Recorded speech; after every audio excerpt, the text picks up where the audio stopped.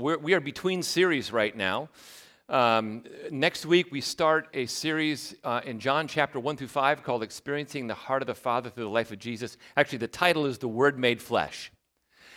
Subtitle is Experiencing the Heart of the Father Through the Life of His Son, Jesus. So that's next week. We start this week, though, we're kind of in a little mini-series. And Josh did a great job last week talking about the role of the Holy Spirit, who He is, what He does, why it's important for us to sustain a warm, enriching relationship with Him. And this morning, what I want to do is I want to apply that to the spiritual discipline of healing prayer, especially healing prayer in a small group context. So let me start off with a little bit of story about Grace and about me. About 7 or 8 years ago, we had an unusually high number of people who would come to the elders, come to our staff, and they would request prayer for healing. A lot of it back then was cancer. And this was really difficult because we would pray for healing, and it felt like we didn't really know what we were doing. We were praying, and the people appreciated the prayers, but it felt like there was something more that we should have been doing that we were not doing. About the same time, we were working extensively down in Cuba. And down in Cuba, we were hearing stories of people who were in dire straits physically. And they were coming to our partner churches down in Cuba. And they were receiving healing prayer, and they were reporting some pretty dramatic answers to the prayers. So we took both of those experiences, our bit of frustration and our Cuban partners' sense of victory, brought those together, and the elders of Grace Community Church said, we need to evaluate this. What is it that God is calling us to do in the area of healing prayer? How should we weave this into our church? So being the avid reader and researcher, I immerse myself in all of the best books that I could find. And by God's grace, I'm a fast reader. I'm able to read pretty voraciously. And I would read these books and I would give the best ones to the elders. We were making good progress when I discovered this book by Craig Keener, Miracles, the Credibility of the New Testament Accounts. This book, I will tell you, changed my life in a big way about 7 or 8 years ago. It's a very hard book to read. It's 2 volumes. It's over 1,000 pages, and it has 10,000 footnotes. I got so excited about it, I bought copies for all of the elders who said, 1,000 pages? Seriously? You want us to read this book? But here's the life-changing aspect of the book. More than half the book are accounts of miracle stories, especially stories of healing prayer that are taking place today, right now, in this generation, in the global south. We're talking Africa, South America, China, Asia, India, and so on. Whenever he would have a footnote, I would go to the footnote and say, is this legit? Is this real? How is he getting this information? Where is he getting this information from? I began to correspond with Craig Keener and ask him questions about what he was doing. The book was riveting to me. It was life to me. I loved it. Fast forward a year, and I'm down in Cuba. Well, it's about this time. I don't know exactly if it was a year. I'm down in Cuba. I had this incredibly powerful experience myself with the Holy Spirit in the most impoverished church I'd ever been in. And I saw the joy, I saw the spiritual wealth and vitality of these believers. And I just had a profound experience with the Lord in this particular church. So armed with that experience, I went back to the book by Craig Keener, and I noticed something at the very end. Here's what Keener says. Those churches who have seen dramatic results in healing prayer see, and here's the important phrase, healing prayer as a discipline, as a spiritual discipline. as something you do on a regular basis as a normal part of your faith in Christ. And we entered into that discipline about, 7 or 8 years ago. A little awkwardly at first, a little hesitantly at first, and then a lot more boldly. And we now have got a really neat, expanding portfolio of testimonies of people whose lives have been dramatically changed through healing prayer. And you've heard 2 stories the last 2 Sundays as I've interviewed people. So let me just take a look at this discipline. I'll tell you, this other book by Eric Metaxas was also life-changing for me. Very, very great book. So here's James 5. He says, is anyone among you suffering? Let him pray. Is anyone cheerful? Let him sing praise. Is anyone among you sick?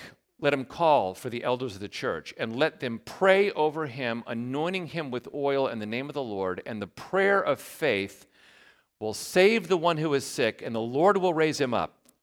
And if he has committed sins, he will be forgiven. Therefore, confess your sins to one another and pray for one another that you might be healed. So what I want to do this morning is give you a biblical model and a practical model for healing prayer that we are currently using at Grace, and that I would love to see expand maybe more robustly into our small groups. So the first question is, what's the biblical basis for healing prayer? We'll start off with that one verse. Is anyone among you sick? The assumption James makes is obvious. Followers of Jesus Christ are going to encounter sickness and illness. And you have to remember the time in which he was writing this book. It's the ancient world where sickness, illness, infection, dismemberment, burns were happening all the time because it was the ancient world. Historian Rodney Stark writes very graphically about what it was like living in a city in the ancient world. Think about this for a second. Is there any way to flush sewage out of your home? No. So most people, for instance, in the city of Rome would pack 15 people to a room, no bathrooms, and they would have chamber pots that they would have to empty out. And where would they empty them out? They would empty out in the street. Unless they were lazy, and they would throw them out of the window. And there are stories of people in the ancient world throwing their chamber pot contents out of the window, and people being walking to work and going, oh my gosh, it's coming down on me. The ancient world was a place of sickness, illness, infection, and disease. So when James writes this, he's writing into an ancient world that was well acquainted with sickness and pains. No one in the ancient world would ever have embraced a health and wellness gospel. Sickness was too prevalent, it was too prominent. But here's where the Christian faith was radically different than the other faiths. It was founded on Jesus' example of care for the sick and the suffering. People in the ancient world knew they could not predict when, where, how, and why God might heal somebody. So what they would do is they would follow Jesus' example of pastoral care and prayer. Let me amend that to say sometimes it was practical nursing care and prayer. And what happened? People got better. Was it the nursing care? Maybe. Was it the prayer? Maybe. Was it a combination of the two? Maybe. Was there a formula to it? No. But following Jesus' example, people would engage in basic essential nursing care and prayer, and many times people experienced astonishing, dramatic answers to the prayer. The bottom line is this: in the early church, people brought the reality of their sickness and suffering into fellowship with the risen Christ. They prayed, and they depended upon God for healing, improvement, and relief. Well, what about us in the 20th century? Where are we in the 20th century? Today, people are very polarized on this issue. On the one hand, you have health and wealth preaching that says God never wants you to be sick, and if you are, Something's wrong with you, because God does not want that. On the other hand, there are people who say, oh, God does not do any of that stuff these days. Don't pray over it. Don't rely on God for it, because God's not going to do that. That time is past. And many people are divided, sharply divided over that point. However, in the last 20 years, because of the availability of the internet, many stories are coming from the global south, from the majority world, from the developing world, where people with zero access to health care are reporting dramatic results toward healing prayer.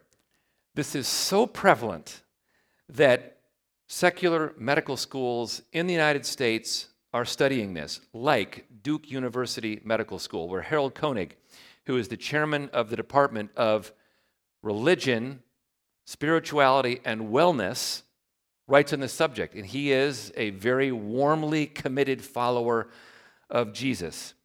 Science journals, medical journals are reporting these claims in peer-reviewed articles, like the article by Candy Brown talking about proximal intercessory prayer and the amazing results that they've seen in Mozambique with intercessory prayer. Between 1990 and 2002, the Center for Disease Control noted a dramatic increase in the use of prayer for therapeutic intervention, rising from the least common form of complementary medicine to the most. And here's a summation of this journal article saying, is healing prayer the prevailing form of primary care medicine? That was argued by Jeff Levin at Baylor University. Prayer may be one of the most widely used forms of treatments, even among Americans. So back to James's command. James's command is this: when we're sick, we are commanded to pray, and we're commanded to pray in the context of a small group. Let him call the elders of the church and let them pray over him. As in many forms of leadership in the past in local churches, lots of different forms. But in the early church, the basic form was there was a house church, and there were a group of mature believers who had oversight over the house church. There was a small group, and the elders were part of that small group. And the idea was, are you sick? All right. Come to the small group, come to the small house church, come to the elders, and the elders are going to pray over you and ask for God to do a healing. Now, why was it important that the elders were involved in this? The reason why it's important is because God, I think, wanted the elders to see those dramatic answers to prayer. God does not want elders who are anti-supernaturalists. He does not want elders who are like functional deists or atheists. He wants elders to be robustly believing in the supernatural intervention of God. The elders needed to see how God would answer prayers.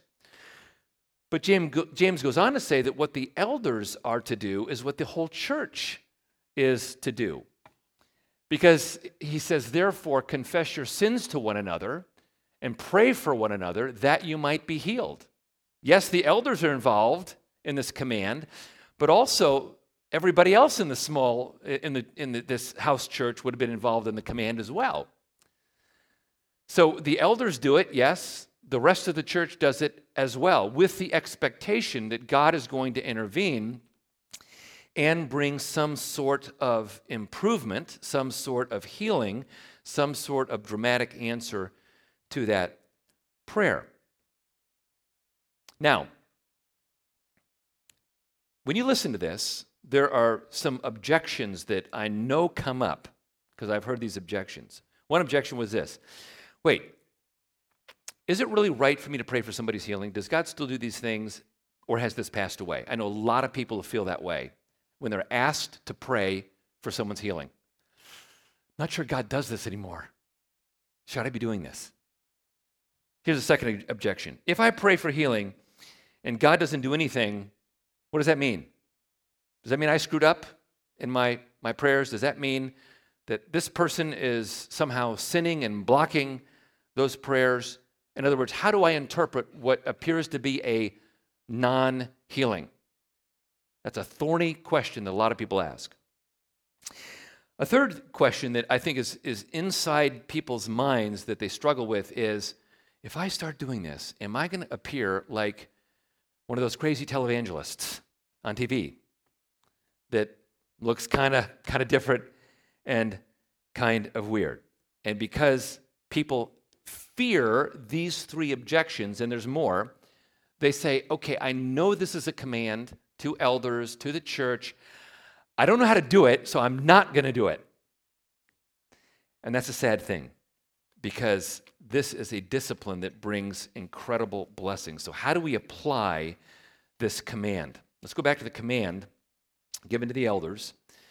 And the command is as follows. Let him, that is them, that is the elders, or I would say a small group, pray over that person who is sick, anointing him with oil in the name of the Lord, and the prayer of faith will save the one who's sick, and the Lord will raise him up. Notice the guidelines. Guideline number one is there is the anointing with oil. Why would you do this? Why would you do this? Because the habit in the Bible is that we do things with our body that mirror what's in our soul. And oil was always a symbol of the Holy Spirit. So when you are pouring or placing oil on someone's forehead and praying over them, it's a reminder like, oh yeah, we need to remember the Spirit is here. The Spirit is our comforter. The Spirit is our source of power. And we can welcome the Spirit's presence and welcome the Spirit's power as we pray healing prayers over this person before us. That's a very important component. Josh talked last week about the Holy Spirit being sort of the forgotten member of the Trinity.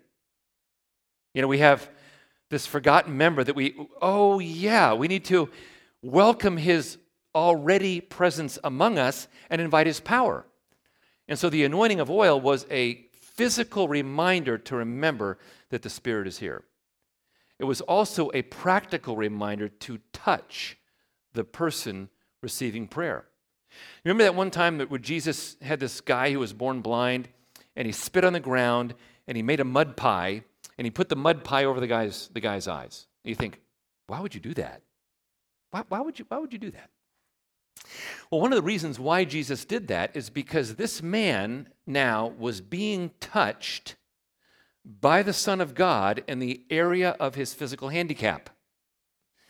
I would argue you can't really apply mud to a guy's eyes unless Jesus would have put his hand behind his neck and gently placed the mud there. And Jesus, in doing that, is modeling to this man the love of Christ. So the anointing of it with oil was a spiritual reminder, but it was also a practical reminder. Lay hands on the person. Let them know that you are mediating the love of God. After the anointing with oil comes the prayer. The prayer of faith will save the one who is sick, and the Lord will raise him up. That sounds automatic, doesn't it? Sounds like, okay, I pray, bam, healing comes. That's not the way this is written. One of the things that many commentators in the book of James say, I think they're right, is that James is written in the same genre, the same literary style as the book of Proverbs. When Proverbs says, train up a child in the way that he should go, when he is old, he will not depart from it, it's easy to take that as a guarantee. I do this automatically. My child will do this. It's a promise, a guarantee. It's not the way it's written. Proverbs are written with general principles that are designed to be habits of life. And those general principles yield expected results. That's the exact same way that this proverb is written. This statement is written in James. I enter into the discipline of healing prayer. And as I enter into that discipline, as time goes on, I see God answer those prayers in a way that brings me joy and confidence in the power of God. Now, you can look back at that and say, well, wait, Rod, that didn't say that. That says there's a promise. And I'm saying it's not written like a promise, it's written like a proverb. And James is inviting us into a regular discipline. And as we do that discipline, we will begin to see more and more results in the way that we encounter God's answers. Aren't you glad he doesn't give us a formula? Because, if God gave us a formula, what would we trust in? The formula. And we would not trust in the Lord. We would trust in the formula. So this is not an airtight formula. What he's giving us is a general pattern for our faith in Christ. When I'm sick, I need to call somebody in the body of Christ, and I need to get prayed over, believing that God can heal me, and I leave the results up to him. I can't control when, where, how, and why something happens. But always, I need to make my first foray into the solution prayer. And apparently, according to what Jeff Levin says, what I just read, Americans are doing that more and more. It is the primary go-to place for complementary medicine, prayer. Now, let me add one thing, and because we live in the 21st century. I would say we always do this in conjunction with outstanding medicine. We always do this. There's never a dichotomy. There was not a dichotomy in the Apostle Paul. I would remind you that the Apostle Paul traveled with a physician, Luke. And when the Apostle Paul was struggling, he had his physician there. Now, Luke was not trained in a modern academic medical setting, obviously.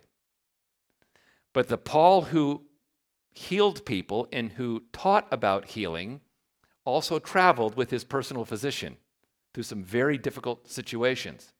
So I would remind you that this is not as an alternative to medicine. This is together with the best that medicine can provide. Let me make an additional clarification about healing. What does it mean to be healed? Several years ago, I met with a well-known theologian who did not practice healing prayer. Didn't believe in it. He said, sure, theoretically, God can heal, but if somebody really has the healing gift, they have the ability to enter into a hospital and with 100% effectiveness clear everybody out. Well, that was never the belief of the early church. It was never the practice of the Apostle Paul. There were occasions when massive people were automatically healed. Peter did that, for instance, in the early part of Acts. But that was never the common practice of the church. It's certainly not what's happening today. So what is happening, what you do see happening in the scriptures is something like Mark 8:24, where Peter touched the man who was blind, and the man says, I can see, but not very clearly. I see people like trees walking about. Jesus touches him again, and the guy is fully healed. He needed a second touch. I'm telling you, this is not an airtight formula for how to practice healing prayer and get the exact same results every time. It's not. It's a spiritual discipline that we enter into in faith. Moreover, many people, especially in Craig Keener's book, report that healing prayer sometimes brings 80% improvement. Sometimes it brings 50% improvement and then another 20% after repeated times in prayer. Even the healing is sometimes not 100%. Lazarus rose from the dead, but Lazarus did die. as we all do.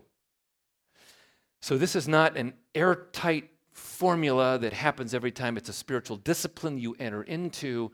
And in that spiritual discipline, you include the best of modern medicine. You include prayer. You may include repeated times of healing prayer, always with the expectation that God can enter into my sickness and pain and bring fresh results. That's the biblical part. Let's look at the practical part. What's the best way to practice this in the year 2017? I want to give you a 6-step process, but it's not like these are formulaic in any way, shape, or form. And I want to give you a little bit of background, additional little background on me. Look, I love doing research. I love reading. And when I find an author I like, I call him up on the phone and I ask him, what's really going on here?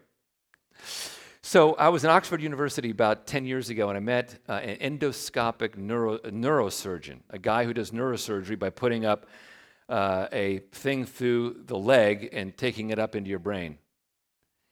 And he said, it is stressful. And he said, what I started doing is I started practicing the discipline of healing prayer in the operating room.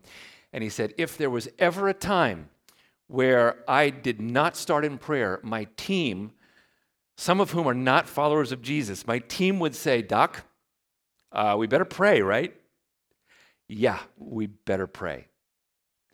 This doctor practices the best of modern medicine, and he is radically dependent upon God in prayer as he does what he does with a lot of skill. And he said, in the process, I have seen some pretty astonishing answers to prayer as I practice both healing prayer and modern medicine. I've corresponded with others, Harold Koenig at Duke University, who has written extensively on this. And it's fun to hear about how these physicians are practicing healing prayer in the context of their medical practices. At the same time, I've been contacting various different pastors who do the same thing. And 6 sorts of patterns show up. I want to give you the 6 right now. Pattern number 1 is if you're going to engage in healing prayer, prepare the physical space. Set an appointment. Prepare the physical space. You want a place where that person comes and they realize, I am being lavished with love in the context of this healing prayer session.